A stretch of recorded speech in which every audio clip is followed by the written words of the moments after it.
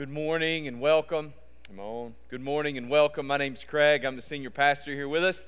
It is our privilege to have you gather with us this morning. Thank you so much. If you're a guest with us today, it is a real joy that you would make time early on a Sunday morning to come join with us here at Malvern Hill Baptist Church. We are a little bit different in the 8:30 service today. We're recording today, so I have to be on my best behavior. Because in the 11 o'clock service, we are recognizing our children. So just to give you an idea, some of you may decide to hang around this morning. You're welcome to. But in the 11 o'clock service, we have baptism again, so we'll baptize two more this morning.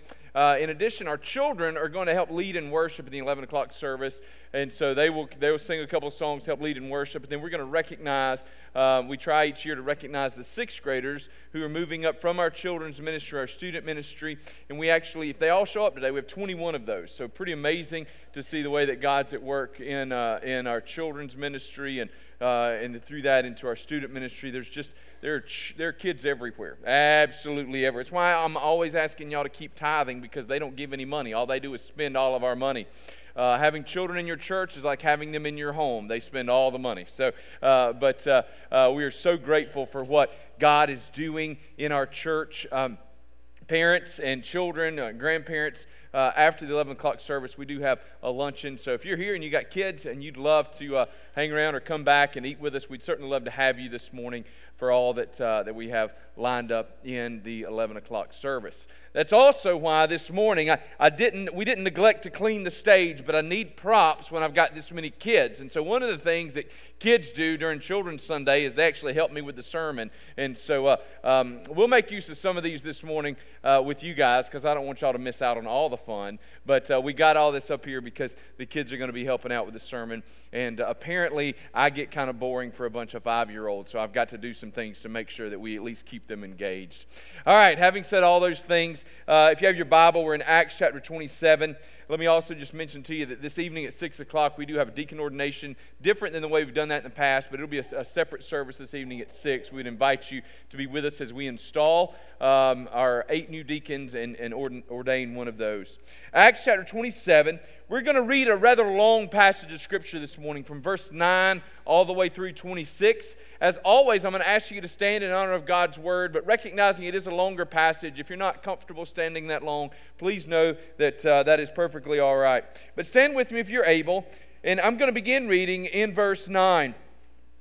Since much time had passed, and the voyage was now dangerous, because even the fast was already over. So just note here, the fast. He's talking about the Day of Atonement, so we're in the fall of the year. Since the fast was already over, Paul advised them, saying, "Sirs, I perceive that the voyage will be with injury and much loss, not only of the cargo and the ship, but also of our lives." But the centurion paid more attention to the pilot and to the owner of the ship than to what Paul said. And because the harbor was not suitable to spend the winter in, the majority decided to put out to sea from there, on the chance that somehow they could reach Phoenix, a harbor of Crete, facing both southwest and northwest, and spend the winter there. Now when the south wind blew gently, supposing that they had obtained their purpose, they weighed anchor and sailed along Crete, close to the shore. But soon a tempestuous wind, called the northeaster, struck down from the land. And when the ship was caught and could not face the wind, we gave way to it and were driven along. Running under the lee of a small island called Cauda, we managed with difficulty to secure the ship's boat. After hoisting it up, they used supports to undergird the ship. Then, fearing that they would run aground on the Syrtis, they lowered the gear. And thus they were driven along. Since we were violently storm-tossed, they began the next day to jettison the cargo. And on the third day, they threw the ship's tackle overboard with their own hands. When neither sun nor stars appeared for many days, and no small tempest lay on us, all hope of our being saved was at last abandoned. Since they had been without food for a long time, Paul stood up among them and said, "Men, you should have listened to me and not have set sail from Crete and incurred this injury and loss. Yet now I urge you to take heart, for there will be no loss of life among you, but only of the ship. For this very night there stood before me an angel of God, to whom I belong, and whom I worship. And he said, 'Do not be afraid, Paul. You must stand before Caesar, and behold, God has granted you all those who sail with you. So take heart, men, for I have faith in God that it will be exactly as I have told you, but we must run aground on some island.'" Let's pray together. Lord God, you are so good to us, and your word never fails. As we consider that word this morning, I pray, Father, that we would be challenged and changed. In Jesus' name, amen. As many of you who are with us on regularly know and are well aware, we've been in the book of Acts for quite some time. We'll be here for just a few more weeks. Hopefully you're not getting exhausted with Acts, but if you are, the end is in sight. There are only how many chapters in Acts? 28, right? So you can see that we're nearly there. And on the back end of this, we'll be in the Ten Commandments for the fall of the year. But here we have Paul, as you will recall, has been from trial to trial to trial, and now Paul has been sent to Rome. And so the way that Paul is going to get to Rome is he's going to go with a centurion, with some guards. There's not some special sailing ship that transports prisoners. This isn't like Con Air of the Roman Empire, okay? This is Paul on what is essentially a cargo ship, and he's got some guards who are along with him. And so as they've found this ship, and they're going to basically hitchhike on this ship all the way to Rome, they've begun this journey late in the year. Now, some scholars suggest that the year may have been AD 59. We don't know 100%, but depending on exactly what year it was, would help us to determine exactly when the Day of Atonement had taken place. So the fast that's referenced in this passage of Scripture. What we do know is that somewhere between the middle of September and well into October is the time of year that Paul is referencing. And what we also know is that in that part of the world, during those years, in that age, it was considered terribly dangerous to sail, basically from somewhere around the beginning of October, according to some folks, maybe as far back as the middle of September, into November. So the middle of November, November the 11th. Was considered very dangerous times, and then nobody was sailing from November 11th until like the middle of February, right? It just wasn't happening in the winter months.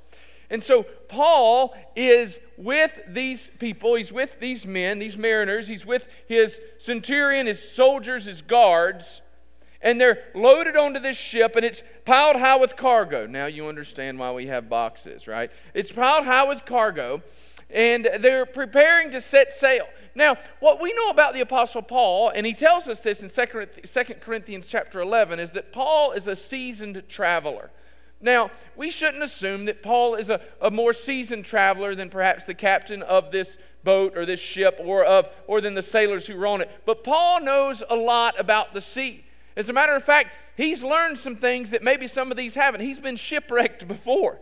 He knows. When I was a senior in college, some friends and I decided that when the first snow of the year came, it would be an excellent idea for us to leave Clinton, South Carolina, and drive to North Carolina to ski in the first snow of the year. And so up we go, driving in the snow up to, I don't even remember which ski slope we were headed to, up to Boone. And so up the mountain we go, and we had not even gotten to the ski slope before I lost traction of my truck. It slid hither and thither, as they say, and next thing I know, I was on my roof, upside down in the snow. It was a wonderful thing, if you can imagine, leaving when your father said it was a terrible idea, and then having to call your own dad and say, "Dad, I'm upside down in the snow, and I need you to come get me." Quite a humbling experience. And so as a result, I like to say to people that there are two kinds of people that drive in the snow. There are those people that have been on their roof and those who haven't. I, as someone who has been on my roof, tend to be a little more careful than some people who haven't been on their roof. But I'm sure that that's the case with Paul. As a man that's been shipwrecked before, he really doesn't want to go down that road, or I guess that sea, all over again. And so he looks at these guys and he says, "Hey, this doesn't really seem like a great idea."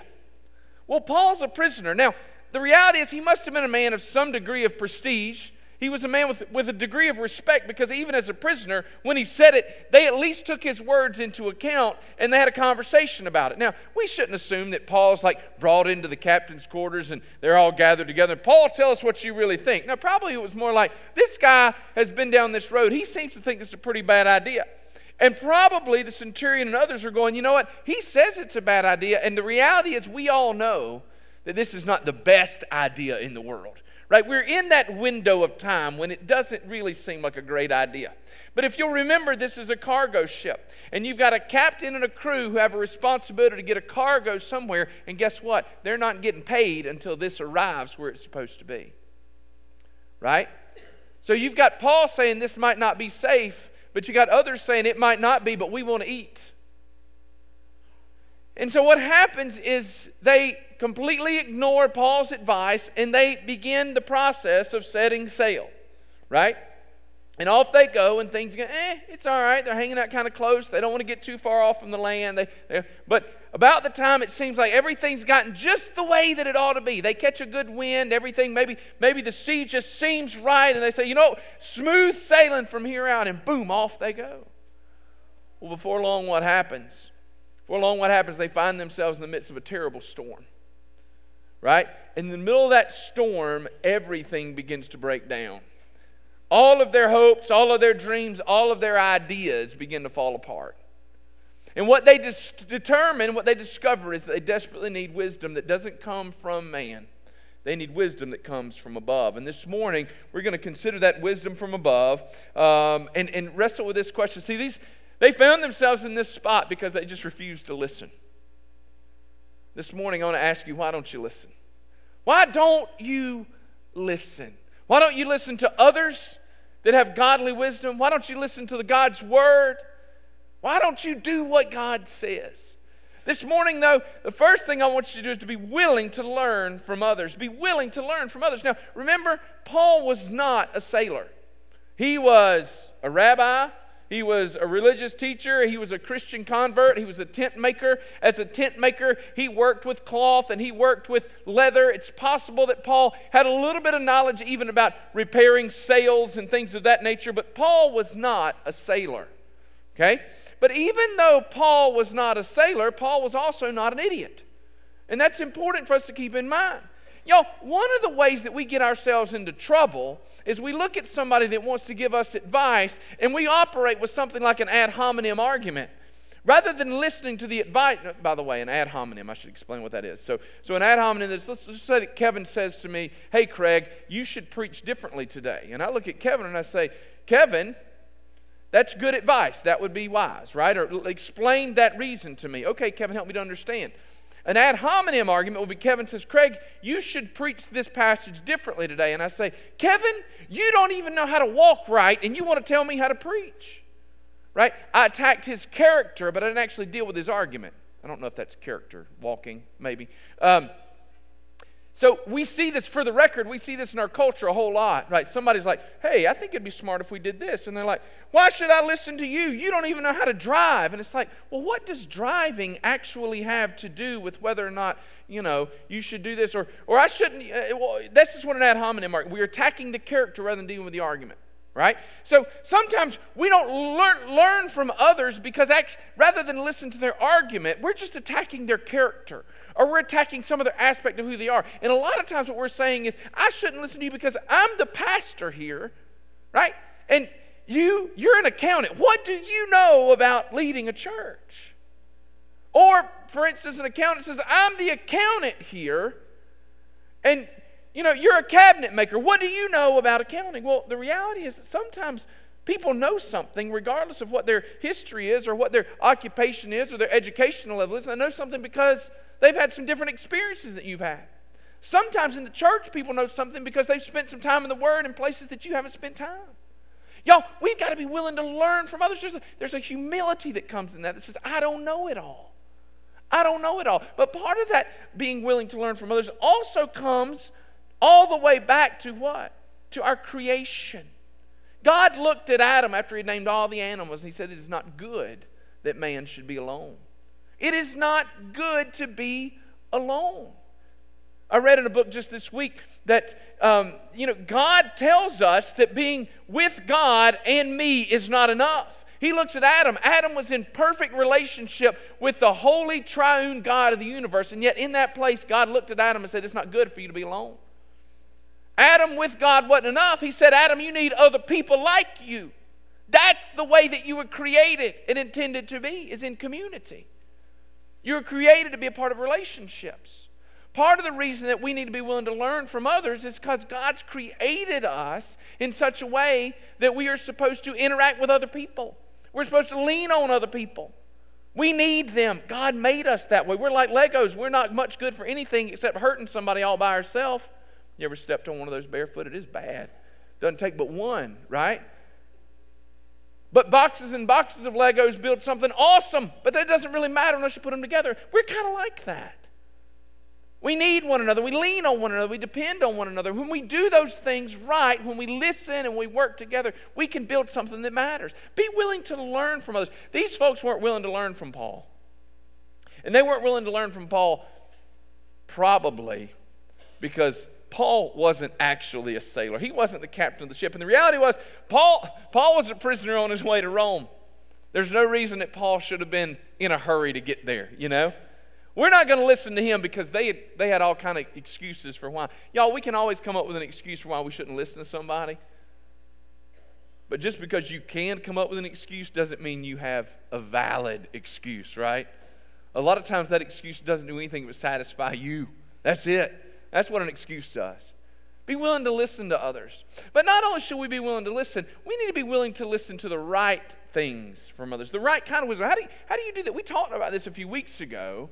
We talked about how there's certain sorts of people that we should be willing to listen to. But what about certain kinds of wisdom? Well, the Bible actually tells us what that is. So watch this. And we get this from the book of James. I'm going to throw it up on the screen. Wisdom from above, that is godly wisdom.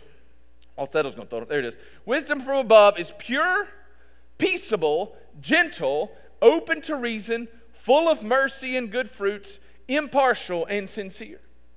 How do I know if I should listen to what this guy has to say to me? Part of it is I'm wrestling with the question whether or not this is godly wisdom. And look at some of the things. We might have to go back to this. I think it might time out. But wisdom from above, first of all, it's pure. Are there pure motives here? Like, we can't always know, but as best you can figure, are the motives pure? Is it peaceable, right? I call up my friend. I'm like, hey, I've got some questions about this particular situation. Can you help me? Y'all, if y'all call me and you're like, Craig, I don't know if I need to fight this guy or not. Like, not physically fight necessarily, right? But Craig, I don't know if I should fight this. If the first thing you hear is like my background fight music come on in the back, like I press play and my walk-in music comes on and you hear me popping my knuckles, and there's a strong chance, let's go back to that slide, by the way, guys. There's a strong chance that what you're fixing to hear from me isn't what you need to hear, because it's probably not peaceable. It's certainly not gentle, right? If my first inclination is, how do I fight this, as opposed, how do I resolve this, right? Is it open to reason? Y'all, we got to be careful that we don't just get carried away by our emotions, okay? And when I say we, understand, I'm looking in the mirror with that. Like, I have all the emotions. I don't have like middle emotions. I got big emotions. I got up here emotions and down here emotions. I don't have a lot of these emotions, right? When things are good, I'm high-fiving, I'm yelling, I'm cheering, I'm excited. When things are bad, I'm not, you know? Right? We got to fight to get open to reason, full of mercy and good fruits, and then impartial and sincere. Impartial. The best wisdom you're going to get is somebody when you call them and say, can you help me? And they say, let's step back from this situation. Let's consider both sides. Now, I do believe that in this particular situation, had the folks considered both sides, they said, look, we understand that Paul is a prisoner on his way to Rome, but what you also need to know is he asked to go there. We understand that Paul is not a sailor, but the reality is Paul's not telling us anything that the rest of the world doesn't already know. It's not smart for us to be doing this. We understand that Paul isn't one of us, but Paul is actually telling us, you ready? What we already knew and didn't want to listen to. How many of y'all, the best wisdom you ever got was because somebody told you what you already knew, but you just weren't ready to do? I mean, isn't that often the wisdom, the godly wisdom we desperately need? I have people that come sit in my office and say, Pastor, I just want to sit down. I want to run something by you. And I have to look at them and say, well, I don't think I'm going to tell you anything you don't already know. And then I just kind of lay it out, and then they go, yeah, none of that's new. I just needed to hear it from somebody else. Christian, listen, if you're that person that is giving advice, be willing to just give them boring advice. You don't have to be creative. You don't have to create new things. A lot of times folks just need to hear it from somebody else. You know what? That's what I thought. That's what I thought, but I just needed to hear it from somebody else. Y'all, let's make sure that we're open to hearing it, though. If you're a follower of Jesus, right? Like something goes bad in my life and I'm looking for that fight. Calling up a friend and I say, help me make that decision. And they say, Craig, have you taken a deep breath? One of my favorite pieces of advice that I have a hard time obeying. All right, you ready? It's when somebody sends me an email that irritates me, okay, or a text message. Now, emails and text messages are terrible because you can't read tones, inflection, all that other stuff, right? By the way, y'all get to have a little bit more time with this sermon than the others. I got to rush through it the next service because I got all these kids. So I hope we can enjoy this together. But you got the tone, inflection, and all this other stuff in an email. It's lacking. So I get it, and I'm just like fighting mad the minute I read it. Because I read it in the way I'm taking it, not necessarily considering how somebody... Some of the best advice I was ever given was, when you get one of those emails, the best thing you can do is wait 24 hours before you respond. Right? Sit on it. Let it breathe. You go breathe. Go for a walk. Sleep on it. Talk to somebody else before you fire it off. Sometimes I will write my response and then send it to somebody and say, can you read this before I send it? Okay, that's in the best parts of me. The worst parts of me is I get it and I'm like, oh yeah, you wanted it, you're getting all of it. You found the guy. That's not where we need to be, right? Be willing to learn from others. Be willing to learn. And seek out godly wisdom. People often say, Craig, I don't know how do I differentiate between godly wisdom and worldly wisdom? It's right here. And look, this is in James chapter 3. That verse is in your study guide so you can find it. But this is where this comes from. This is James saying this is what godly wisdom is. All right? So be willing to learn. Second thing this morning, not only should you be willing to learn from others, pay close attention to God's word. Now, there's an interesting thing that happens in this passage of Scripture. So Paul... he says to them, look, there's going to be loss of life, things are bad. These are just Paul's informed opinions. We see that once we get ourselves into verse 22 and following, we got Paul saying, hey, don't worry, God spoke to me, and it's not exactly as I had feared. If we'll just be obedient to his word, there'll be no loss of life here. In spite of the fact, Paul says, you got to love it, Paul says, y'all should have listened to me, right? If you'd listened to me, things wouldn't be so bad, but even though you didn't listen to me, I've got some good news for you. Nobody's going to die if we'll just obey God's word. But y'all, if we're going to be the kind of people, if we're going to be the sort of folks who get that wisdom from above, we've got to be willing to pay close attention to God's word. You can't obey it if you don't know what it says. You can't. It's just not possible. So how can you know what it says? Just by spending time in that word. And paying close, when I say pay close attention to what it says, listen, I'd love it if you became a biblical scholar, but that's not what I have in mind necessarily here. What I mean is that you read it and you pay close attention to what it says, not what you thought it said, or you wanted it to say, or you wish it would have said. I heard a pastor one time say, well, Paul uses this word, blah, blah, blah. I really wish he would have used this different word. And I almost fell out. It was bad. Like we get to look at God's word and say, well, wouldn't it be better if God's word had said this? No, it wouldn't be, right? So we've got to read it for what it is, allow it to shape us, to mold us, to work in us. But pay close attention, right? When James gives us those verses about what godly wisdom is, let's pay close attention. When it says peaceable, let's pay close attention to what that is, right? When it says open to reason, let's pay very close attention. The Bible says that godly wisdom is open to reason. That means that when we become closed-minded, we don't get to take our closed-mindedness and baptize it ourselves and make it godly. Right? I'm going to stick my fingers in my ears and I'm not listening to anything you have to say because I know what's right. Except that's not what God's word says.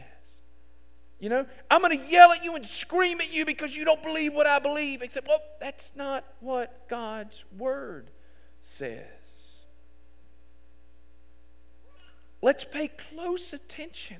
We got to read it. And folks, part of paying close attention, look, I try to read, usually this year I'm doing something different. Most years I read through the Bible in a year. That's my goal every year. This year I've spent extra time in the New Testament, extra time in Psalms, but usually that's what I do. Listen to me. I want you to consume God's Word. But if you're a person that maybe doesn't read as fast as I read, or you're a person, most of you are people who don't have the amount of time to read that I have. You got to remember, like, part of my responsibility is to consume large parts of God's Word in preparation for preaching and teaching. But let's just say that you read half as fast as I read. Listen, here's what I want you to do. I don't want you to get so caught up on how fast you get through it as much as on the fact that you're reading it, consuming it, eating it. I don't want this to be fast food most of the time for you. I want this to be something that you're savoring, that you're chewing it enough times to get all of the nutrients out of it. You're going to find that the longer you ruminate upon it, the deeper its truths are going to soak in. Pay attention. Pay close attention. But when should you pay close attention to God's Word? You need it most when you desire it the least. You need it most when you desire it the least. Let me tell you what these soldiers and crewmen, shipmen, I can't even get the word out, mariners, sailors, that's the word I'm looking for. Let me tell you what they didn't really care about at this point in time. They didn't want a sermon, right? I don't know if you've ever been in that place where it's like, the last thing I really want is for you to preach to me. The last thing I really need to hear is you to preach to me. They haven't seen the sun in 2 days.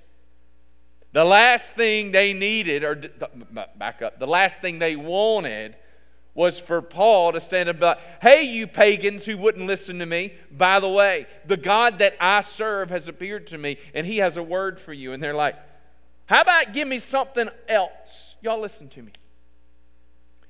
When you desire God's Word the least is when you need it the most. Because we tend to desire it least when we have separated ourselves from God's people, we've separated ourselves from the things of God, or at least when we are tempted to do so. Right? Satan, the enemy, comes to kill and to steal and destroy.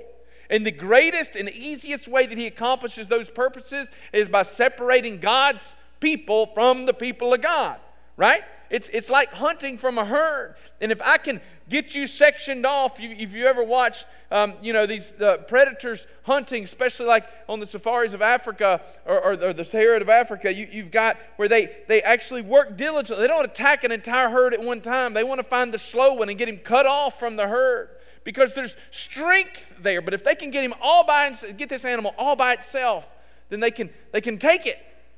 Y'all understand the enemy comes to steal and to kill and destroy, and he accomplishes that usually and most effectively by what? By separating you from the Word of God, the people of God, the places of God, the things of God. That means that when you feel yourself not wanting the things of the Lord, y'all, that's when we've got to dig deeper. Ginger taught me a while back that my feelings, and yours too, are to be, indicators and not dictators. It's great. It's really good. She stole it from somebody else. I don't know where she stole it from. She thought I was supposed to know, and I didn't, so she taught it to me. Y'all, our feelings are indicators. So my feelings might indicate something's wrong in my life. They might tell me that something's not exactly as it should be. It might tell me that something hurts, but they don't have to dictate my actions. Just because you don't feel like consuming the Word doesn't mean you should run from it. Third this morning, obey even if it doesn't seem to make sense. Look, discipleship is obedience, not accumulation. Discipleship is obedience, not accumulation. If you don't believe it, let's just run to Romans chapter 2. Let me give you that one real quick.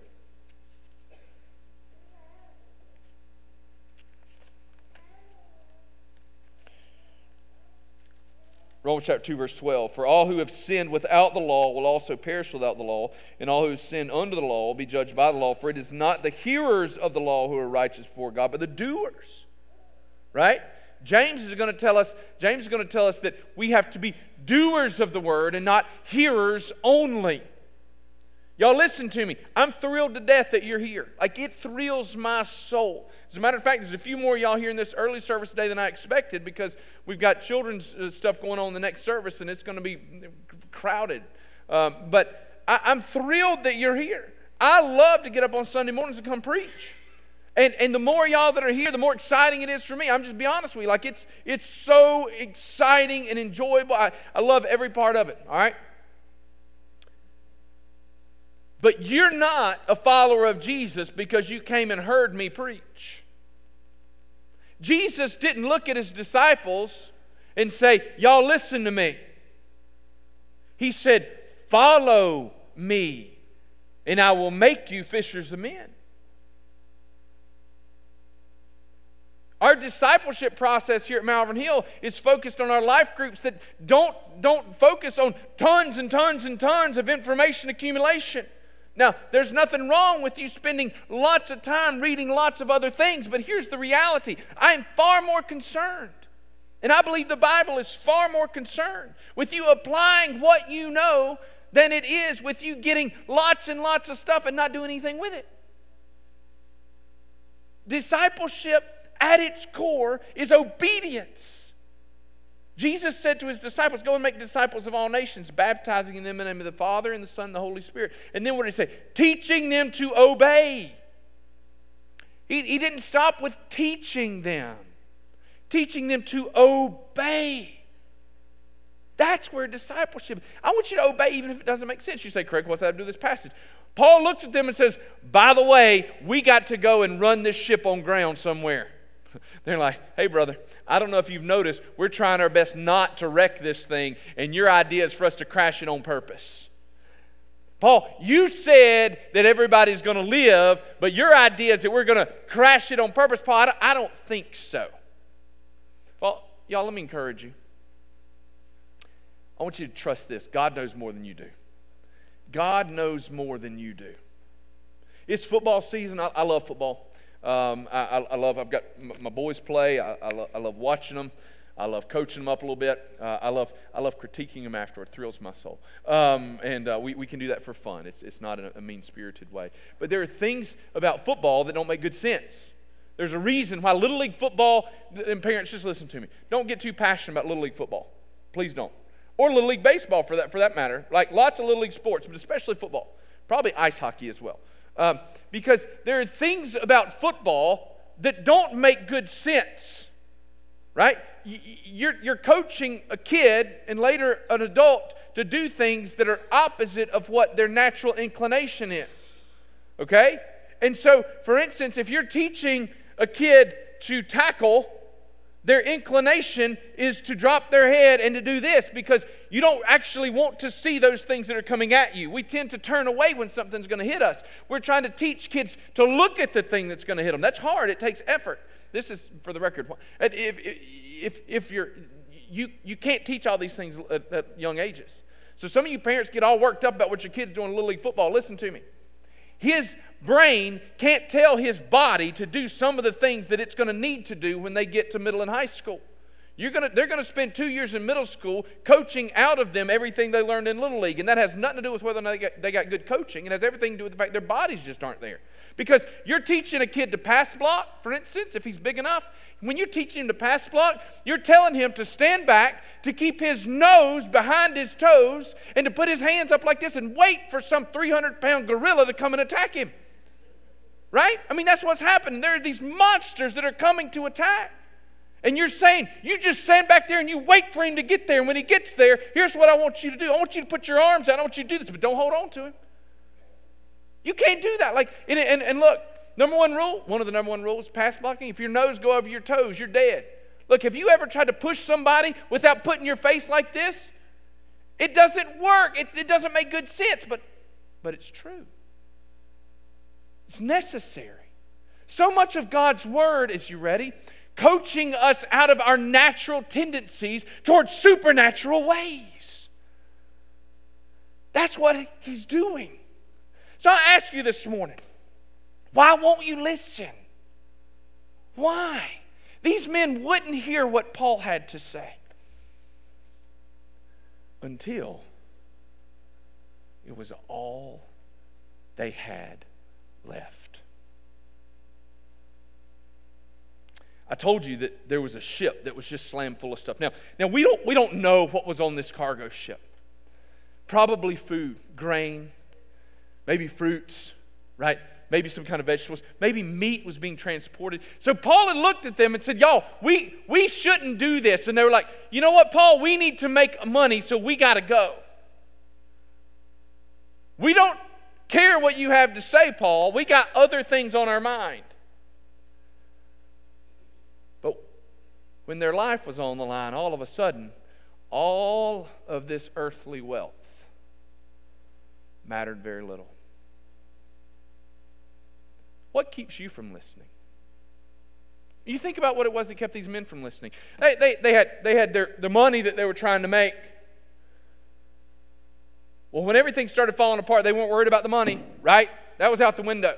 Maybe they had their pride. We're not going to listen to a prisoner. I've been doing this for 30 years, and there's no storm that I can't handle. Until there was, and then their pride goes out the window, right? Maybe it was their covetousness. When they left home, they saw what they desired in their neighbor's life. And they wanted that more than anything else in the world. But when the world started falling apart, their covetousness was gone. Maybe it was fear. Fear of what? I don't know. Fear of man's opinion. We're not worried about that anymore because we're dying here. What keeps you from listening? They weren't ready to hear God's word. They weren't ready to hear God's word until they could get rid of some of the sinful obstacles in their life. What's yours? Is it reputation? Is it power? What is it? We don't know. I don't know. But I know this. I know that some of you are riding a sinking ship today because you're more interested in holding on to the cargo than you are to saving your own life. What's your cargo today? What's your baggage? Just think if this was 2023 and they began to throw shipping containers off of a giant ship. Vehicles, electronics, foodstuffs, clothing. All of these things floating across the ocean. And all of these people on these ships looking and going, all of this doesn't matter if you can just get me out of this storm. Many of you have been in those storms before.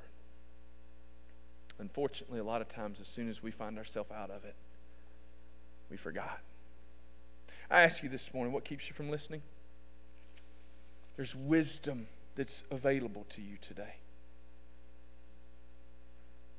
If you'll turn from your sinful ways, walk away from your pride, your arrogance, your worldly desires, give yourself fully to the Lord, He'll change you and He'll save you. This morning, as our musicians come, will you give yourself to the Lord? Let's pray together. Father God in heaven, thank you for loving us and thank you for this word that never fails. Help us, Father God, to give it all in service to your kingdom. Lord, help us to trust you above all else. Even, Lord, when it might not make sense. In Jesus' name, amen. Stand with us as we sing. I don't know what baggage you came in carrying this morning, but I know this. If you'll get rid of it, God will not fail you.